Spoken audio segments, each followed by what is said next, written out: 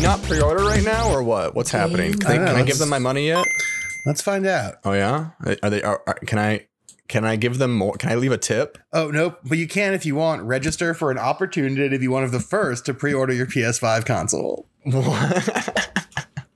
I want constant emails from them. I'll keep reading so you can hear about it. There will be a limited quantity of PS5 consoles available for pre-order. So you'll be inviting some of our existing customers to be one of the first to pre-order from PlayStation. Pre-order reservations will be taken on a first come, first served basis. So once you get an invite via email, we encourage you to follow instructions and act fast. If you're interested in receiving an invitation, register below. If selected, we will contact you via email with instructions and details. Riveting. I'm glad you read that out. Well, now you get to know. To me, I think that's very funny, actually, because the idea that they want everyone to pre-sign up to get selected through some arbitrary process to be allowed to pre-order the system is, to me, very funny. You got to pre-order the pre-order at this point. Yeah, exactly. It's a hall of mirrors. And you can only pre-order the pre-order if you have a PlayStation Online ID. Well... That's the data it's asking for in the little submission fields. We don't want any undocumented PlayStation owners running across our borders. Yeah, the borders of PlayStation 5 Verica. Well, damn, we did it. We are coming in a day late for y'all, you know, because we wanted to be right on top of this news because, you know, no one reports on this stuff. No one live streams these events and no one talks about them after. So we're filling a much needed hole in the gaming discourse. Yeah. No one does what we do. We are deeply unique in that. But Lux, how are we feeling? You know, I thought it was fun. Yeah, I mean, I'm excited. There were a few things that were more fun looking than I expected them to be. There were a few things like made me excited about the console in a way that I haven't been since last week when we talked about sort of like, you know, the Xbox stuff and sort of how the PlayStation was going to react. But like, I thought the Demon's Souls trailer, as much as I was bitching about like the boss monster designs, I thought like still looked pretty fucking cool and pretty fucking fun. Yeah. Even the Call of Duty trailer, I don't like those games, but at least like tiny car explodes under plane, then Fast and Furious sequence happens, and then like people are shooting backwards and everything's exploding. Like that's fun. That's fun. Yeah, we'll get into it game by game, but yeah, I think the distinct feeling that I left this, even though I don't know the dates for any of these games, was oh yeah, this is the console that has the games I like. Yeah, like, totally. Like that's spot on. In some ways, you know, for all of the sort of 5-head meta talk we've been doing about the state of the consoles, that's sort of that simple fact. I sort of forgot its weight and its importance. I was like, oh yeah, like Final Fantasy 16, Demon's Souls. Yeah, I'm okay. Yeah, and this Resident Evil game, if it's exclusive, yeah, I mean. I get it. You guys have convinced me. That's all it took. Yeah, totally. I'm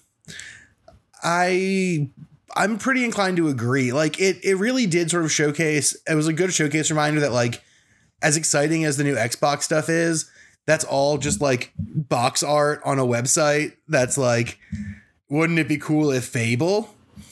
Right. But this was like material games that kind of reminded me of like, this is what the PlayStation does and why I'm excited about it. Like, yeah, just seeing all those clips, they looked great. They were compelling. They were fun. And they made it be like, oh, duh, this would be a fun thing to own. Like, yeah, like last week I was doing... It didn't require any leaps of faith at this point. Right. Like last week I was doing a lot of like math to like make the Xbox sound good to myself. And it still does in terms of that math. But this time it still wasn't like I had to like calculate it out. It was just like, oh, if I get this system, I'll have all these games that look fun.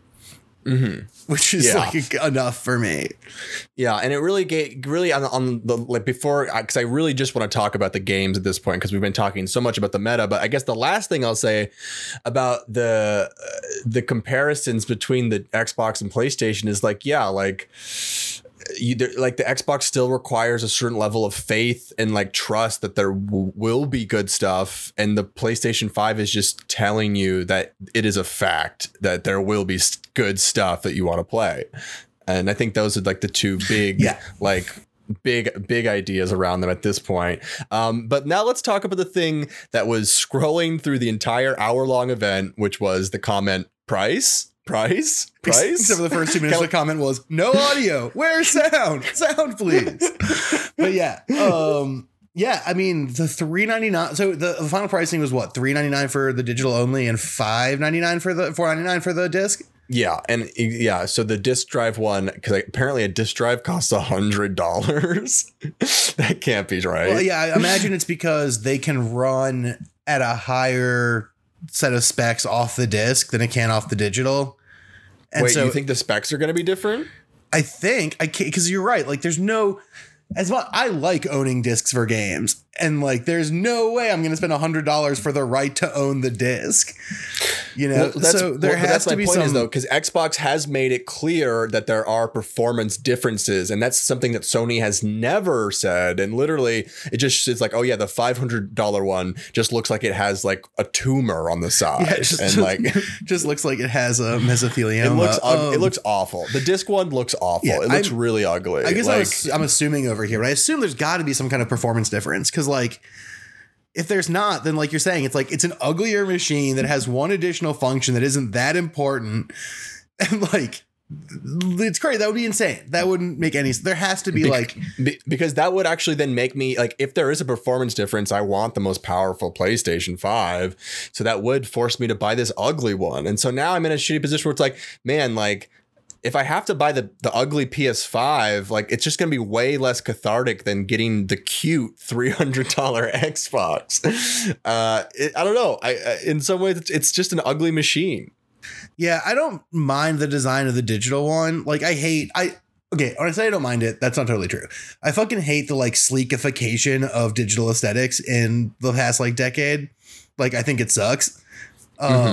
But as far as that kind of stuff goes, I think that this is like better than average on the digital one.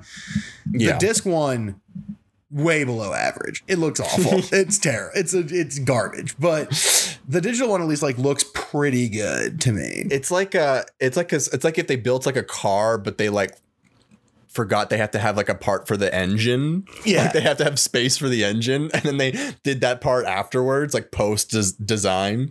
Yeah, it looks ugly as shit, but you know, at the end of the day, the look of the thing can only take you so far. The games are the real engine, but you know, the prices, I think they had to keep the prices here. But yeah, there's still a lot of mystery. Like the performance thing is a mystery that I will be diving in, and hopefully we'll have more information to report back. But let's get to the actual exciting stuff. There were some very interesting games.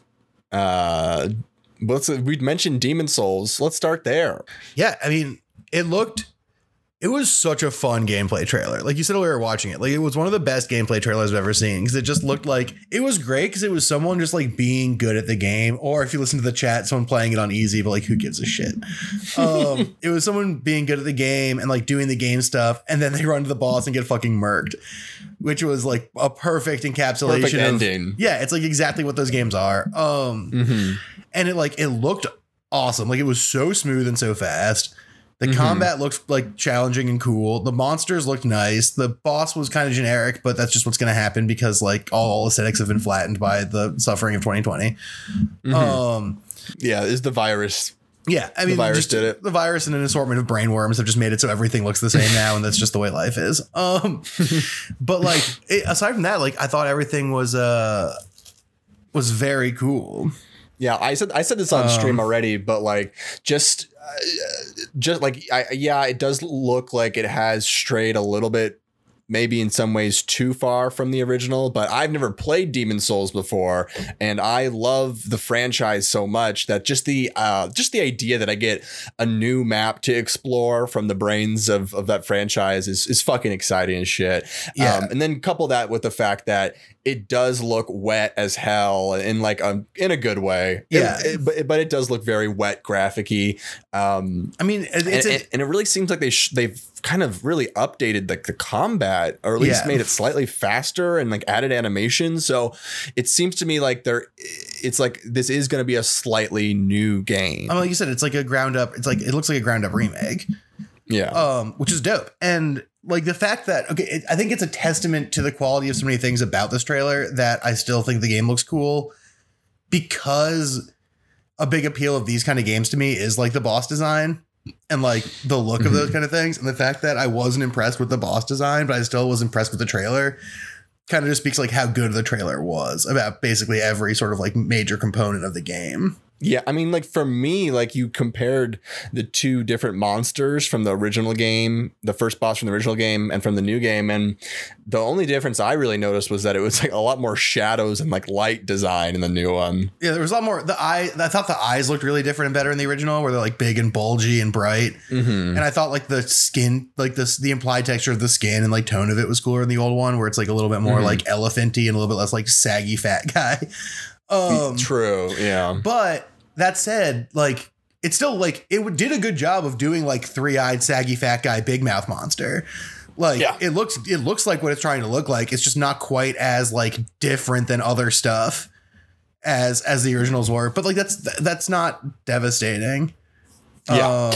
But overall, I think we're both gonna play it. So again, it's like this is a game that like while you may have a reservation or two, it's a lot different than the Xbox, because it's like you see this game, it exists, it's gonna come out, and you want to play it. Right. That like already is just pushing them forward so much more ahead. I got to have the experience of watching it and being like, oh, I could imagine sitting in my room playing this on the TV and like having a nice time.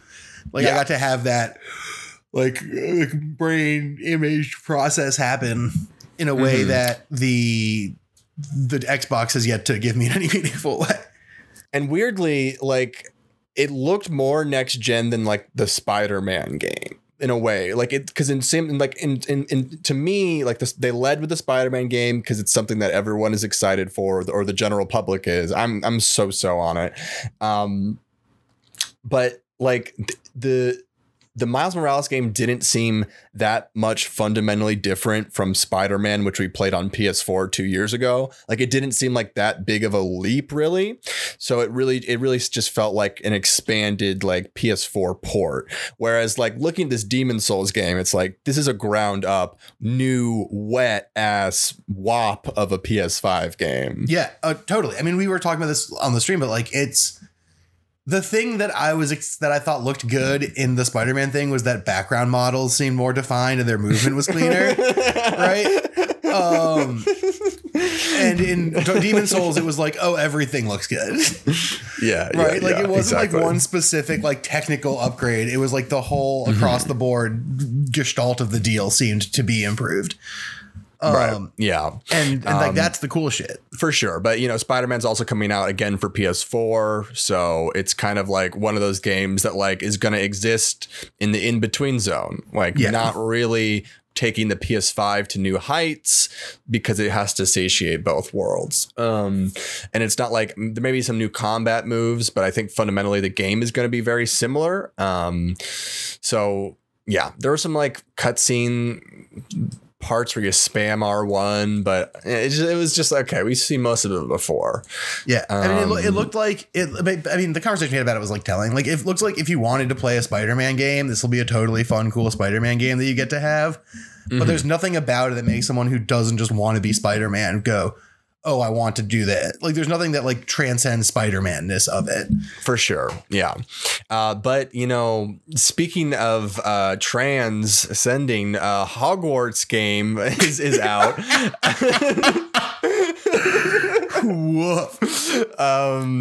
Damn.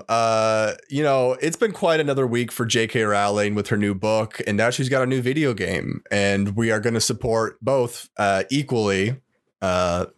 You know, have you pre-ordered either yet? Well, I'm not going to read the book. You kidding me? I don't. What the fuck is her author name? Like, what is it? It's like Cormorant Strike is like the series. It's like Robert Graves something, I think. Yeah, it's something like that. And it's like, this is just so cringe, like on every level. This is so crazy. J.K. Rowling other name. This will tell me. It's like if someone was anti-Semitic but also wore a yarmulke, a yarmulke. I said yarmulke. Yeah, we don't eat ham actually. Robert Galbraith is her is her nom de plume. Sir Robert Galbraith. It's like it's fucking it's nuts. The thing about it is just like she didn't have to write this book.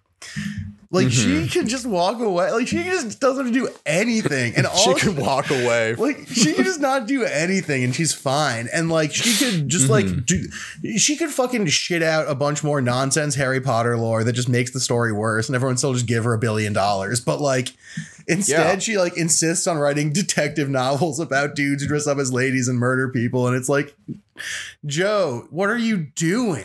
Yeah, she could have just tweeted out, you know, when I was writing in McGonagall's voice, it was in a patois. You know, like she could have done something like that. Yeah. Like, who knows? She could have done a million. I mean, we don't like those things either, but I think what is unfortunate and honestly actually gets me really pissed off now is the fact that like she's actively causing harm to like one of the most vulnerable communities, and like thousands of people, you know, are going to, you know, potentially be in you know, maybe not in direct danger, but in definitely like it does not help them. It does not help their safety at all. It's when a fucking New York Times best-selling, universally acclaimed author writes a novel that a notably transphobic one, writes a novel that propagates a pervasive transphobic myth that's the basis of anti-trans violence. Like, yeah, it's not fucking cool.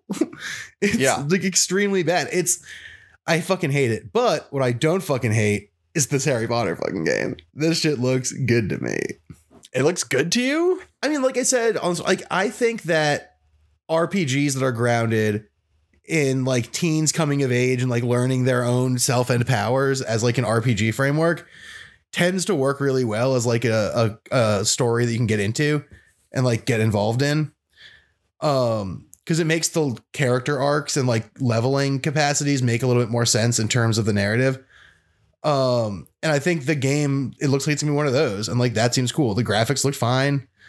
It's a single player though, right? It's kind of rare to have a game like this anymore. Yeah. Well, that's part of the allure too, right? Like it sort of, in the best case scenario for me, it like scratches the Trails of Cold Steel, fucking Fire Emblem Three Houses type itch of like being in some weird adventure school and having a bunch of weird adventures with your weird school friends.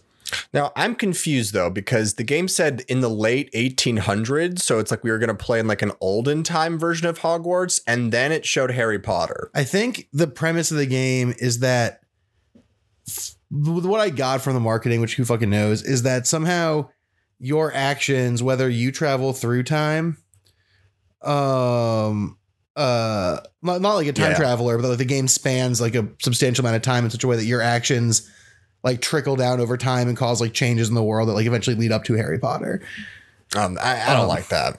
I want just I want a journey that's separate from all that shit. Well, I think it will be. I think that I'm assuming, and again, like the trailer didn't give us a lot to work on as far as what the actual game is going to be. It was like a lot of cool looking cutscenes.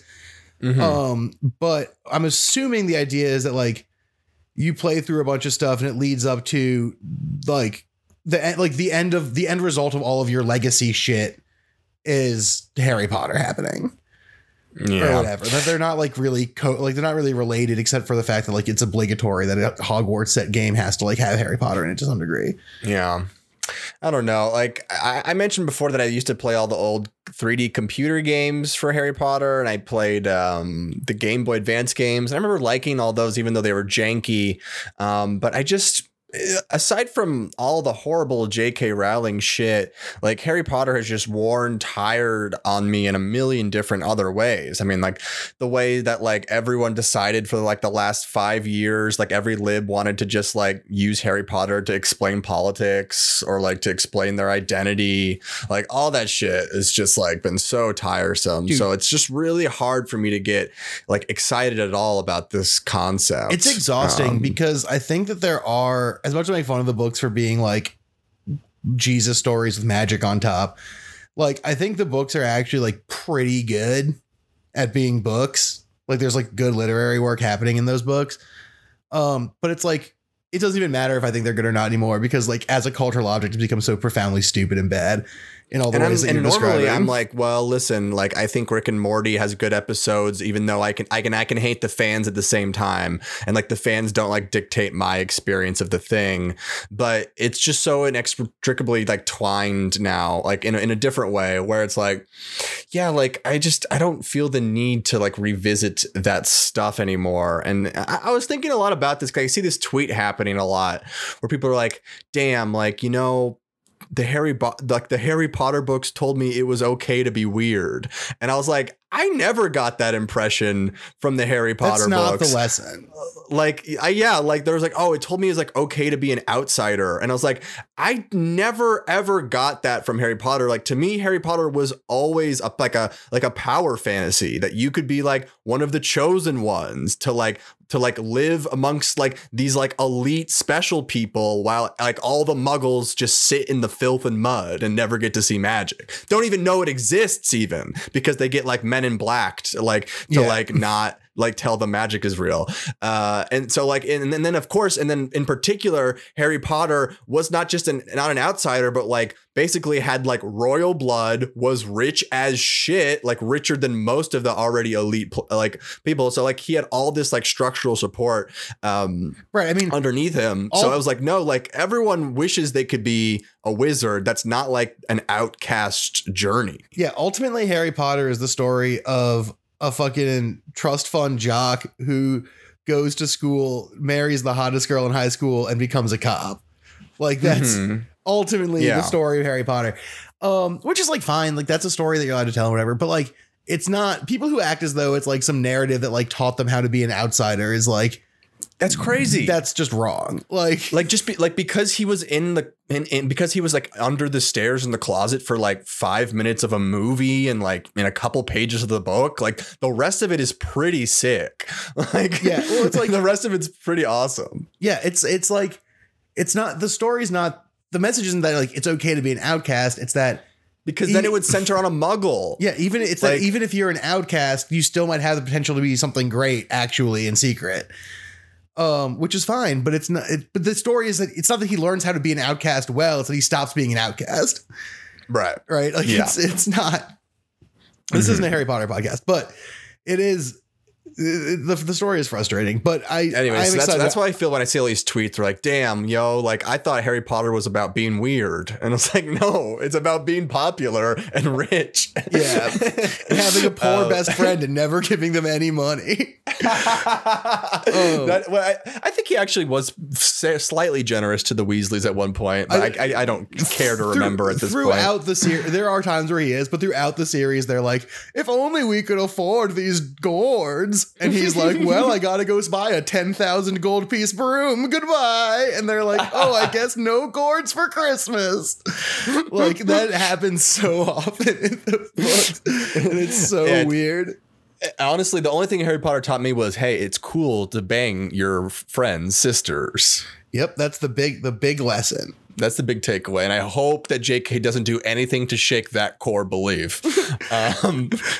So that was the Harry Potter game. Lux is slightly excited about it. I am pretty ambivalent. Probably won't buy it unless there is a sister dating mod. Oh, we did it again. We skipped Final Fantasy 16. Should we get to that?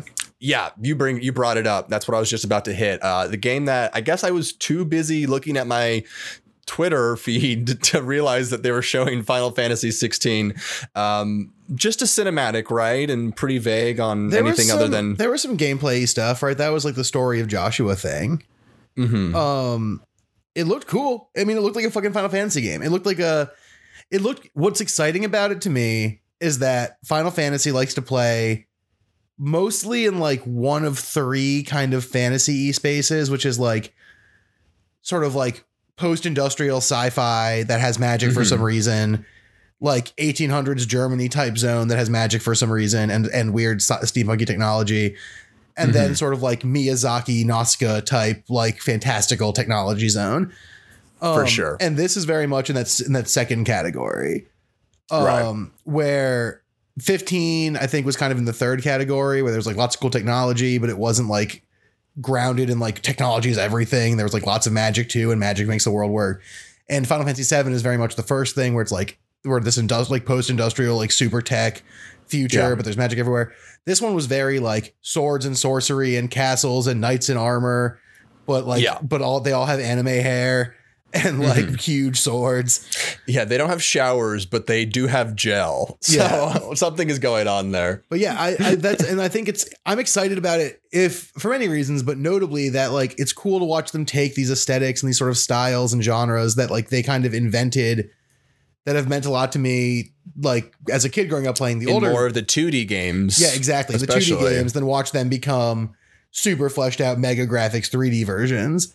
And I think that's the right way to go for the franchise. Like the more I see them fighting like on like giant zeppelins against metal dragons, there is something samey about that at this point. Like, let me take it back to some more basics here, but like, in like a new look. Yeah, give me that like Final Fantasy like 9, I think, is very much in this zone. Yeah, for sure. And hey, you know, speaking of which, there was an important article recently about how Final Fantasy Advent Children is actually really good. I saw that and I thought of you immediately. I saw that and I was like, wow, Griffin truly vindicated after all these years. Finally, he's gotten the reward he's craved. I'm telling you, there's a Davis prediction system at work here. That's what I've coined it now. Anyways, so that's a game that's like, okay, 2022, who cares, you know? Yeah, but that'll come out. That'll be fun. And it's exciting. It's like, that's the thing with this versus the Xbox also, is that there was a sense with this that this is something they have planned out in like a major way over time. There's a sense that like there are going to be waves and waves of cool shit coming in a way that Xbox kind of felt like, trust me dude, there's some stuff. Look, man, the Fable box art, it's wild. Look at the font. Trust me, dude. Look at the font for the new Obsidian game, it's dope. Like there wasn't the sense of sort of things looming that this had, which like was cool, like with Final Fantasy in particular, but other stuff too, was like, oh, we're not talking about launch titles, but like these are still reasons to eventually want the system, because once I get through the launch titles, I know there's going to be other cool shit coming. Right. Yeah. Which is good. Which is something that was like assuring in a good way. Speaking of cool shit, Bennington's in the chat. Hey, Tentrick, what's going on? Village Resident Evil. It looked so good that I was just like, okay, if that came out on launch day, I would buy it. Yeah, I'd buy PS5. Like, yeah, I didn't think I'd feel that way about the game, but like when those guys jumped off the roof and like landed in front of you, and like just like the art design of it was very next gen, but with like a very different art design. It's like almost like every other game is just trying to get wetter, and like Resident Evil had more of like a dry, crisp, like it was crisp. Yeah, like it wasn't plunged in sauce. Yeah, like, no, it was not lost in sauce. Well, that's the thing, man. Like, I think you're totally 100% right. Is one frustration I have with modern game stuff is that like there's such a similar aesthetic across so many things. And it's like better graphics should mean that we have many, many different ways of making things look cool, because we have all this technology to create all kinds of different looks that can all look dope instead of everything looking kind of the same. And so one thing about Resident Evil that was so refreshing is that it was totally fucking flexing that like, look, we can really make the creepy, dry Resident Evil style super next gen HD and it will look awesome. And you're totally right. Like that fucking popped me huge, because it was just like, oh, like they're gonna do cool stuff with this. Yeah, it was another one of those moments where I was like, oh shit, like no, yeah, this is the console. Like I was like, okay, yeah, this makes sense. Yeah, total selling point. But again, man, I hate all this weird mystery. Like the performance, is there performance differences in the PlayStations? What are the dates for all these games? Like it's like I don't have any consumer security with that shit right now. It's like, how do you even get excited for November if you don't like? I guess Miles Morales will be able to be played on day one, but like, fuck, man, I guess I'm just not a Spider-Man fanboy anymore. Yeah. I feel like in past years, and I mean, so much stuff comes back to fucking COVID, but like in past years, whatever we'd be seeing at this kind of thing would be the product of years of work scheduled meticulously to come out at specific times, to do specific things, to show specific whatever. And because COVID's fucked the production line of stuff up, the sort of roadmap of console progression that they like to put out is like all fucking like railed and screwed. Like it's all messed up now because it used to be like they'd be like, here's 3 launch titles, and next year there will also be some of these, and in 2 years, just wait. Yeah, they were never this sneaky about it, right? They were never this like evasive. Yeah, well, I think part of it's evasiveness for reasons I can't quite put my finger on, and part of it's just like they don't know. Like, and also it's like, yeah, they don't know for sure. Like literally it changes week by week, and the future is a mist. Like who knows? Like there may not be any more boats in a couple months. I don't know. Anything could happen. If people keep fucking doing these parades, we're gonna be out of boats soon. Then how will Will Graham get to Italy? Spoilers for season 3 of Hannibal. That was dude, come on. Sorry. Anyways, yeah, like there's all that sort of uncertainty about it. Absolutely. But just the idea that like it is September 16th right now. And like this thing is available in like less than 60 days and I can't pre-order it yet or even know when I can. It's just it's hard to get excited at the same time because you just don't know. Yeah, it's this. They both. I go back and forth with both systems, even in the 30 minutes since we watched the fucking thing. Is like this sense of that the fact that I don't know makes me go, oh, I'm not sure. What do I want to do? And then the other half of the time makes me go, man, there's so much stuff I don't even know about yet that is like exciting and enticing and like alluring about the whole thing. Like all the terra incognita of like what games could be on the list one day. Right. But it's easy to get excited about that in concept, but it's hard to get excited about that pervasively because it involves spending hundreds of dollars. Yeah. Like it's hard to get stoked about doing the damn thing just because I have to spend a lot of money to do it. But yeah, so there's a few other games. Devil May Cry 5 is like a PS5 updated version, whatever. There's that Deathloop game, which is just like, it's going to come out sometime in the next year. Nothing to hold your breath about, in my opinion. It looked fun. It looked fine. Yeah. PlayStation Plus collection is apparently Sony's answer to Game Pass.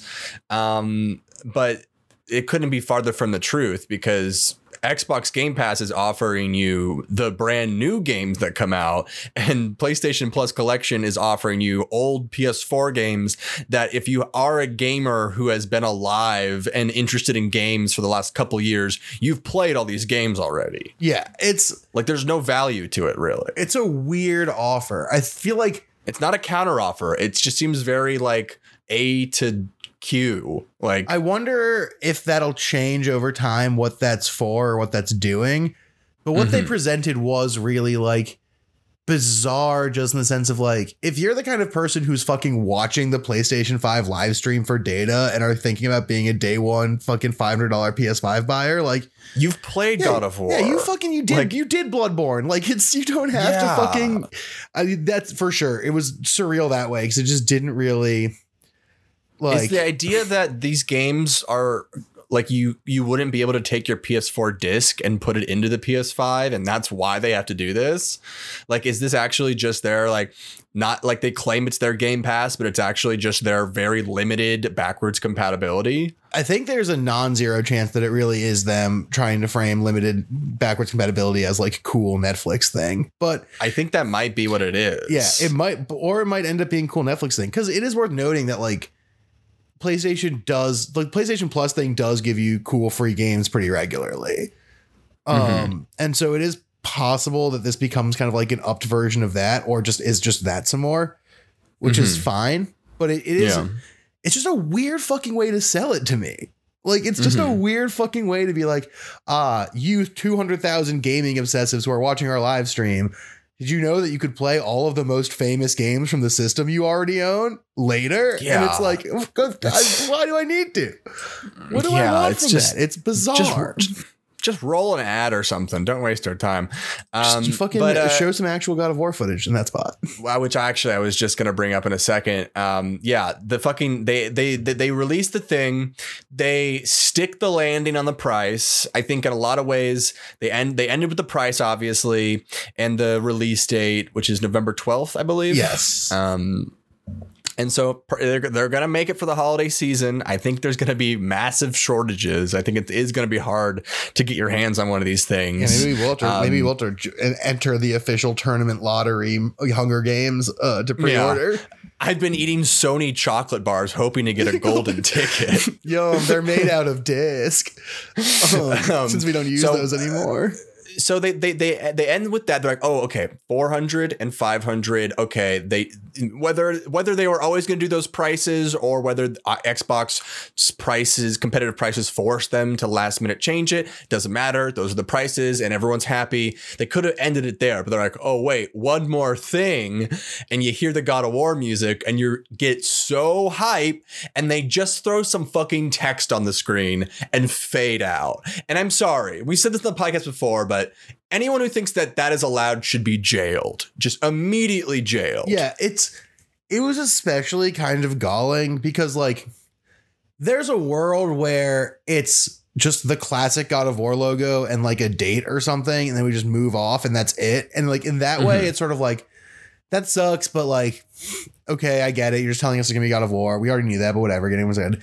This was like a really detailed like drawing out of the logo. And then like adding Norse runes to it and like animating wind and snow. And it was just like, why are we piling all this bullshit on what is just you going, you know, the game you all knew that was going to be on this system? It's going to be on the system. Like, and we already knew it was coming out next year. It's just like, I just wish I wish they would have just left it alone. It didn't give us anything but anger. Yeah. Like the place to put that would have been, they did the price. And then they do the like montage of like recap montage thing. Yeah. And that ends with like a shortened, simplified version of the God of War logo. Fucking Sony, hire me. Like, what are we doing here? What? Why are we're talking to at tops 300 people right now? Like, come on. Yeah, like let me and Griffin curate your stream. Well, let me give us jobs, and we'll go into the office, and we're gonna beat up all your employees. Because you know we could. Like, Griffin's tall and I lift. So like in between those two things, like there's no way. But I think we could make quite a team. Yeah. Oh wait. Did we skip Call of Duty? I was going to bring us back to that. That was going to be, I thought that you wanted to say that towards the end. We're all out of order. So yeah, let's end with dessert. I mean, listen, we've talked about all of the nasty politics. But again, like I've said with Hamilton, you know, it doesn't matter how bad your politics are if there's about 4 or 5 good songs. And maybe there'll be 4 or 5 good levels in this game because the level that they showed us was absolutely batshit. Yeah, so what I don't like about the Call of Duty games is this is a weird way to start this, but it's true. Is like I do not like the attempt to feel realistic or the attempt to like put you into history or whatever. I think that sucks. Also, the politics are dumb. What I do like is shit explodes, and sometimes those games are psycho crazy. And this trailer fully was leaning into the psycho crazy thing. There's a mini car that's a bomb. Someone fucking ramps a car off the wing of a plane, but then it gets shot and explodes. It's basically it's pretty normal Call of Duty fare, like shooting from a car, and then all of a sudden they put out the tiny car, and when the tiny car comes out, they turn the dial to like 12. Yeah, all the cannons go boom. It's like it's wild because then everything else gets crazy too. Like, I was just laughing like the whole time in the way that I watched like Transformers 3 or something. Yeah, totally. Well, it felt like that because it was like totally like pieces of plane are flying around, crashing into stuff. Mayhem. It was total mayhem. It was total mayhem. There was good and bad mayhem in this presentation, to be totally honest.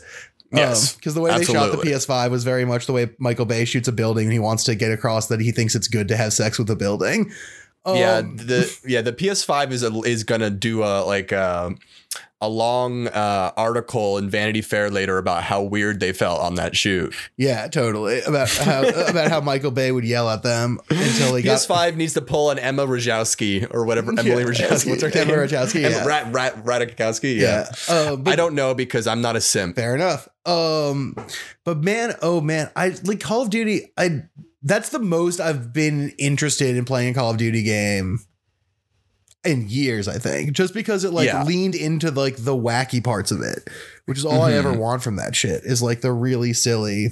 Yeah, Leonardo DiCaprio from Django Unchained meme. What was it? You had my interest. Now you have my attention. Exactly. Yes, that's exactly how I felt. Because of course we were gonna stream it no matter what. To learn about history and to know hashtag know your history. But now this added sugar, like this is just the sprinkles on top that it's also a Bayhem production. And that there's tiny cars that blow up planes. I mean, this is great. It sucks because in a lot of ways, a lot of my consumer purchases in gaming are helping villains. I mean, I love World of Warcraft and I'm giving money to Blizzard and they're really shitty. I feel like I'm just endorsing a lot of villains with my purchases. And is there any way for me to morally feel okay about playing Call of Duty? Griffin, I'm going to introduce you to a sentence that you should just internalize about this forever. No ethical consumption under capitalism. It doesn't. There is no good option. Okay, so is that my get out of jail free card? Yeah, I mean, look, it's good. You know, there are little small things you can do about things that are helpful, but at the end of the day, like the choice of billion-dollar companies are what actually matter as far as like sustaining the world. So like, right, or the idea that like when someone says, why don't you pay more in taxes? Well, it's like, well, me just doing it by myself wouldn't change the system. I would just be poor. There would have to be more things for taxes to get spent on. Yeah, totally. Or like, you know, people are like, why don't you use a metal straw? And it's like, tell that to Exxon, dude. Like, my plastic straw use is not what's making California catch on fire. Yeah, I mean, we tried our hardest. The plastic would not light. Yeah, like it melts. It just melts. That's the problem. It just melts. It smells bad. It just melts. And someone calls the cops because it smells bad, and then you run. Yeah, and then that's when your parents yell at you. Classic youth experience we've all had. Yeah, but yeah, the game just looked fun. I mean, that honestly, that's the biggest fucking takeaway of this for me in a lot of ways. Is that just they showed a bunch of gameplay footage and games that looked like they'd be fun to play. Like it looked just the basics. It just made it seem like, oh, if I get a PS5, I'll get to sit down, smoke weed, and play games that are fun. They're selling you on an experience that you're familiar with, just on a higher resolution density, whereas Xbox is selling you on a new future, like literally a new path, without the reassurances of, oh, some of this will be what you're used to. So yeah, I mean, in a lot of ways, like PlayStation, as we said from the beginning, they're playing and winning the console war in the way that it's always been fought. And Xbox is like over there, like trying to like create some like weird new like satellite nuke program or something. Right. And like we're on the ground, just, you know, winning the ground wars. Yeah. To sportsify it, like they have like home field advantage, basically. Like Sony is the company that's doing the best with consoles. They have the console that everyone loves the most, that everyone wants to enjoy. So all they have to do is be like, guess what we're doing? More of the shit you already love. Whereas Xbox has to be like, we're doing something that you're going to like more than the shit you already love. And while at the same time being like, and we know we're the people who made the thing you didn't love before, but we're telling you this time it's going to be different and better. So all Sony had to do was come out and be like, hey, we've got a bunch of cool games. Don't you want to play them? And it's like, yes, I do. Mission accomplished. Actually, did it. I forgot. That's why we're all here. Yeah. Like actually though, like it's like we spend a lot of time, especially us, like being people who talk about like video games as like a culture and stuff like that. And like with our friends who also do the same stuff and are into streaming and whatnot, we spend so much time talking about like the stuff surrounding games. And sometimes it's easy to forget that like what we're buying is fucking games, and like what all this shit is just playing games. And so like for Sony to come out and just be like, we got the best games. We got the best games. They're going to be fun games. You got the best games. Like, as soon as they say that, it's like, oh, right. That's the point. Yeah. I mean, in Xbox, this could be us, but you playing. Yeah. And like, maybe those 8 Xbox games whose titles I read last episode are going to be fucking bangers. And it'll be totally worth it to spend $300 on the Xbox to play Fable and like Scarlet Code or whatever they're called. Yeah. But like not a great track record with the generic band names of video games like that they do every start of their season. Yeah. When it's like what is it? Rise, Son of Rome or some shit. Yeah, something like that. Like Nexus Surge. Like, yeah, it's those games don't have a hot track record for sure. But I think that there's there's like obviously a chance that they're all gonna be dope, and that would be so cool. And the Xbox Series S is positioned in such a way that like if they're dope enough, it's not gonna be that hard for someone to be like, oh, I'm just gonna grab this as well as whatever. But Totally. But PlayStation's just playing off the fact that like they're Xerox or Kleenex or whatever here. Like when you know, I forget the word for it, but like when a certain company, like basically for a long time, grandparents referred to all video games as Nintendos. I think we've entered a period in history where grandparents refer to all video games as PlayStations, right? Like, for sure. Yeah. And so they're just leveraging that. Like that's their whole deal. And like there's no reason for them not to, as long as they can keep making shit that's as good as it is, as it's been. There's no real reason for them to do anything but be like, look, we are what console gaming is.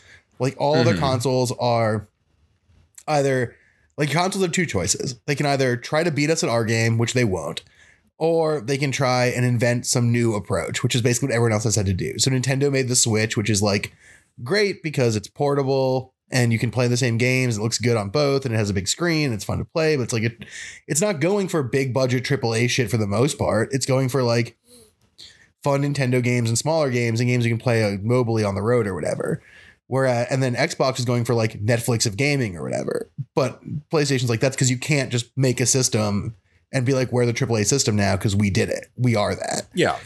Yeah. So ultimately, I like that every sort of company is almost kind of trying to go their own way at this point and occupy a slightly different space. Yeah, I think it's good. And we'll see how that all plays out when the $900 NVIDIA graphics card comes out and blows them all out of the water. Right. Well, that's the other like secret part of this that we were talking about on the stream before is like you have the privilege of sort of watching the console wars from like a hot air balloon through your spyglass and just like monitoring the movements of armies while you smoke your pipe or whatever. Like I'm sort of like the billionaires in Rat Race. I'm watching you guys all on TVs. Yeah, exactly. In a big room with couches and you're just look at these idiots, because most of the good games for both these systems will be on PC and most of them will be better on PC. And so for you, it's sort of like, can they cross like a threshold of value add that is such that I want something in addition to a PC? Whereas if you're me and continue to not have room for a like personal computer anywhere, then you have to be like, oh, what's the thing that it's going to be my main gaming thing for the next little while? Yeah. Well, I think in summation that was a fun event. Yeah. We have a lot to think about. We're definitely nothing has really changed. We were planning on getting the PS5 and now we definitely are getting it. As someone in chat very rightly says, just the only thing that you really need to think about in this moment is you can give your money to Xbox, you can give it to PlayStation, just don't give it to J.K. Rowling. So true. So true. So true. Do you want to talk about games we're playing right now at all? No. We're gonna sign off there. Okay. Well, then it's time to leave. Just make sure to check out Haley on YouTube and Instagram at Eat Every Sound or on the Emery Stack Podcast. And I think that's it. I mean, go check out Wisecrack. Jared is leaving, so that's sad. Yeah, a friend of the pod, Jared from Wisecrack, is his reign has finally ended. Yeah. I wish him the best. You know, it's a happy day for Jared, or maybe bittersweet, but it's fully sad for me because it means that I will never be allowed back in Wisecrack. They've already changed the locks. We might be able to make some stuff happen. But either way, yeah. So go check out Jared's goodbye video and stuff if you care about that kind of thing. But mostly go check out Haley's stuff. And I think that's it. I got nothing else. Anything you want to plug? Or are we done here? See you next week. See you next week.